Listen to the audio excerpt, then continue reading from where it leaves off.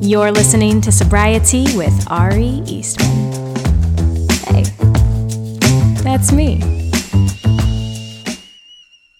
Hello, everyone, and welcome back to another episode of Sobriety with me. Oh, I'm having some bad TMJ. Hold on. I just started speaking and I could feel my, this is not fun. I don't know if is the microphone picking that up? My jaw is popping really painfully right now. Hold, please.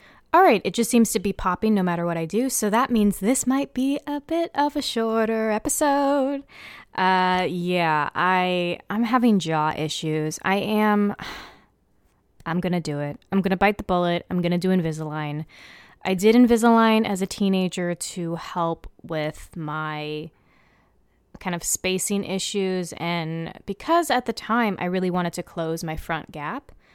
The funny thing is, as I've gotten older, I've really started to embrace it and like it. And it used to be something I was so insecure about. But now, I look at my smile and I look at my teeth and I see my dad. So it's kind of emotional, the idea of closing it. But, I did go to the dentist and she was like, your bite is, your bite's all fucked up. She didn't say that, but in so many words. And, it has been bothering me, the TMJ, and I wake up. I know I clench at night. I wake up and it's sore. And sometimes if I open and I yawn, it'll click and lock into place. You don't care. You're not here for that. But that's just me saying that I'm having a little bit of jaw pain. So this might be a shorter episode. But, I'm going to have to do Invisalign again. Woe is me, I know. I had my first, how do I say this? Dating rejection because I'm sober.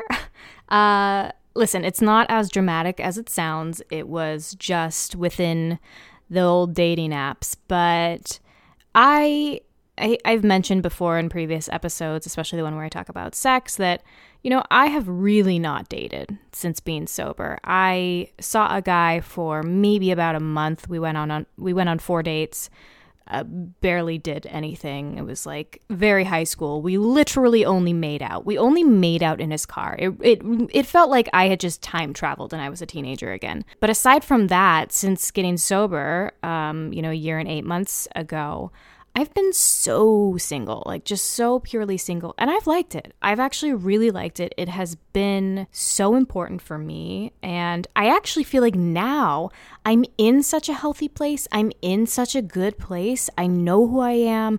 I know the things I want. My confidence is back. My health is back. That now I'm actually in a place where it's I could date. And I don't even know. I don't even know what I'm looking for, right? It's I don't know do I want to casually date? Am I looking for something serious? That for me is still kind of a question mark, but I do know that I'd like to get at least a little bit back out there. Because I also feel like I run the risk of becoming too much of a hermit, because I do really enjoy my solitude and kind of doing my own thing so much that I just don't want to wake up one day and be like, wow, it's been 17 years since I've gone on a date, because I think that dating is something that requires practice, and it's something that is a bit of a muscle, and I don't know.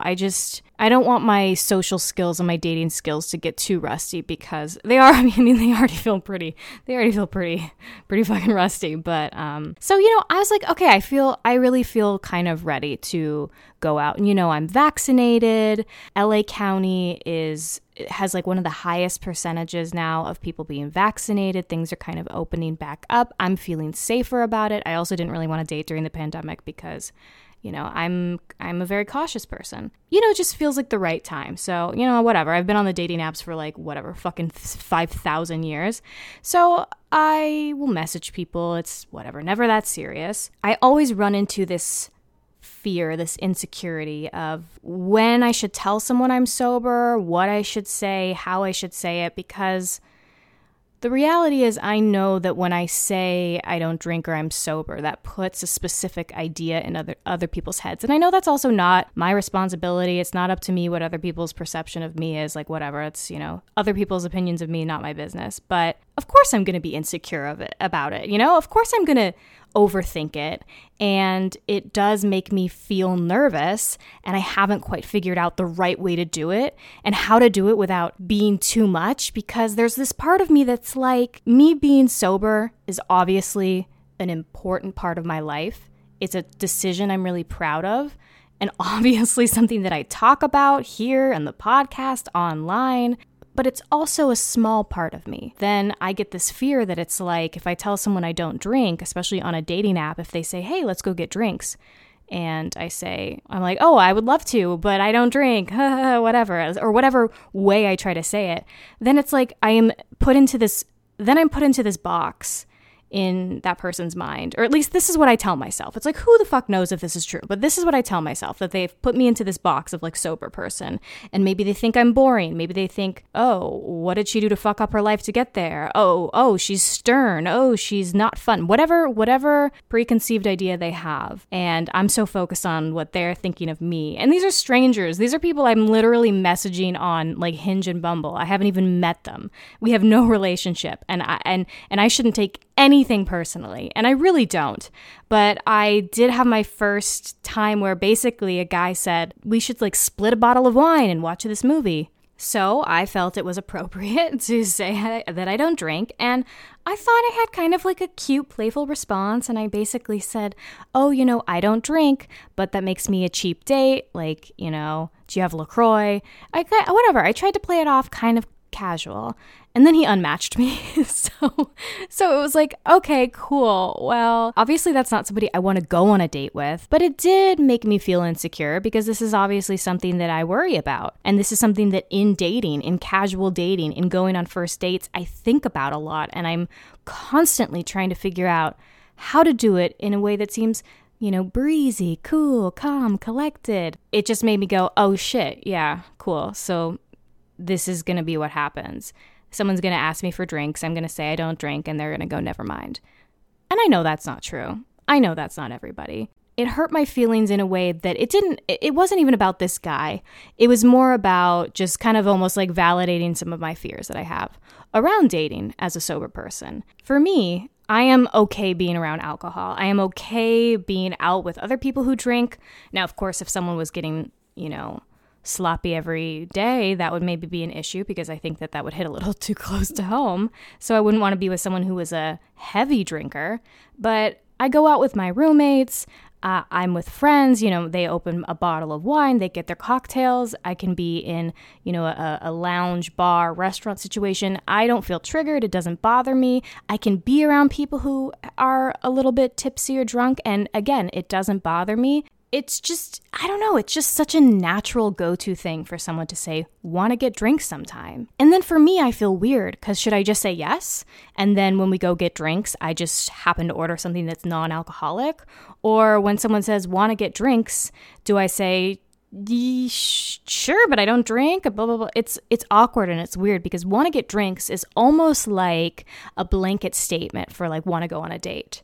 Oh, and then another guy just messaged me and had said something about getting together for drinks. And I said, sure, I don't drink though. And then he never messaged me back. So, I just feel like I'm not feeling great, not feeling super, super secure about that. This podcast is just turning into, I don't know, like voice memos that I will later give to my one-day therapist to say, here's who I am, help me. I don't really have an answer. There's no thesis for this episode. I think that that's just kind of what I'm going through.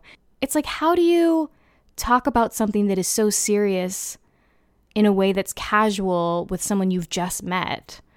Or maybe you don't. Is that the answer? That you just don't really talk about it quite yet? Or you talk about it a little bit? You give sort of like the first layer of it, and then once you really get to know someone and trust someone, then you can give them the deeper layers? I don't know. And that's kind of what I'm running into, because so much of me feels ready to get back out there and to meet people and to have fun and to form connections and to hopefully one day have sex again before my vagina turns into a pile of dust. But I don't know. I'm just running into the awkward parts right now. And I guess that's okay, because I guess life and dating and creating relationships is awkward, whether or not you're sober. I went on so many first dates tipsy. You know, I would like take a shot before I would go on a first date because I was so socially anxious about it. And I don't have that option anymore. And I really have to go into these situations like sober of mind, sober of body, and just have to write out my feelings and write out the anxiety and just be fully present and vulnerable and there with another human being. And that's kind of scary sometimes, you know? So I don't know. I don't have the answer. I guess maybe I'm like, do you have the answer, dear listener? Do you have suggestions? Like, DM me, please, because I want to get out there. I want to get back out there. I want to have fun. And I feel like I have this fact about myself that's not very fun. And it's not that I'm ashamed. I'm proud of myself. But you don't always want to trauma dump the minute you meet someone, you know? So I don't know. Anywho, it's time for It's Something That Made Me Happy This Week. It's my pink cloud of sobriety. So I watched the Bo Burnham special Inside on Netflix and, you know, it was sad. I mean, he's a genius. He's so talented. I have been a huge Bo fan since he was on YouTube, and I think he's 2 years older than me. So we've always been kind of roughly the same age. So, you know, as his career kind of went through its trajectory, I was kind of like aging alongside him because I was super, super obsessed with YouTube when I was a teenager. And I think I've seen him like 4 times. I think I have actually gone to maybe every single tour that he's done, which is kind of crazy.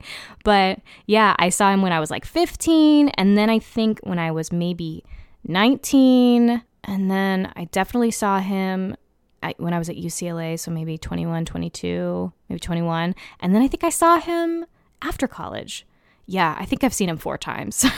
I was reminded of a really sweet moment I had with him. Because, you know, now after seeing the Netflix special, I'm seeing like Bo Burnham stuff just all over my For You page on TikTok. And like Zach Stone is going to be famous, which was his MTV show that was so good. And it was taken from us way too soon. They canceled it after 1 season. And it was so, so good. I was just reminded of the first time I met Bo.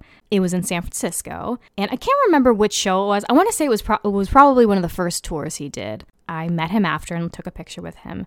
And I was such a little nerd. I wrote my YouTube username down and I handed him this piece of paper and I said, hey, like I'm a YouTuber too.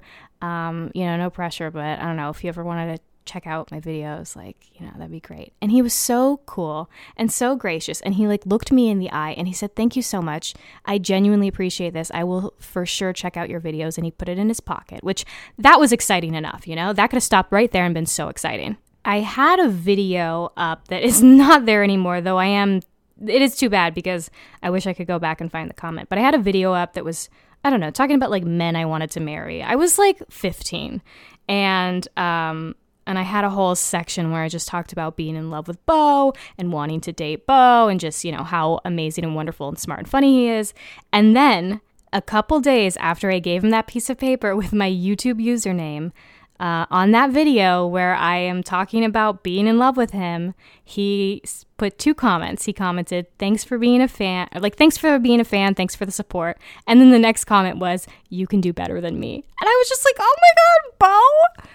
First of all, that's not true. That has proven to be, I can tell you now, at like 15 years later, that has proven to be not true. No, I can't. I can't do better than you, Bo. But I just remember being so, of course, happy because here he was like one of my favorite celebrities. He was my celebrity crush. But just how humble and sweet and cool that he took the time out to actually go and look up my YouTube channel and comment. Like, what a guy.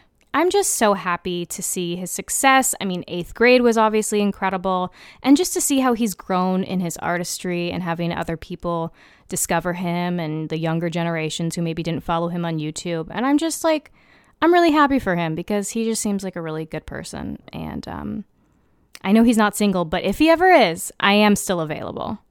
Clearly.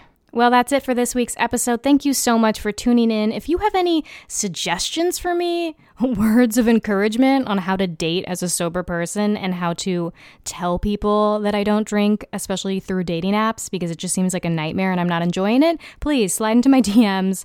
Would love it. And I just appreciate you for tuning in. Okay, talk to you all later. See you next week. Bye, everyone.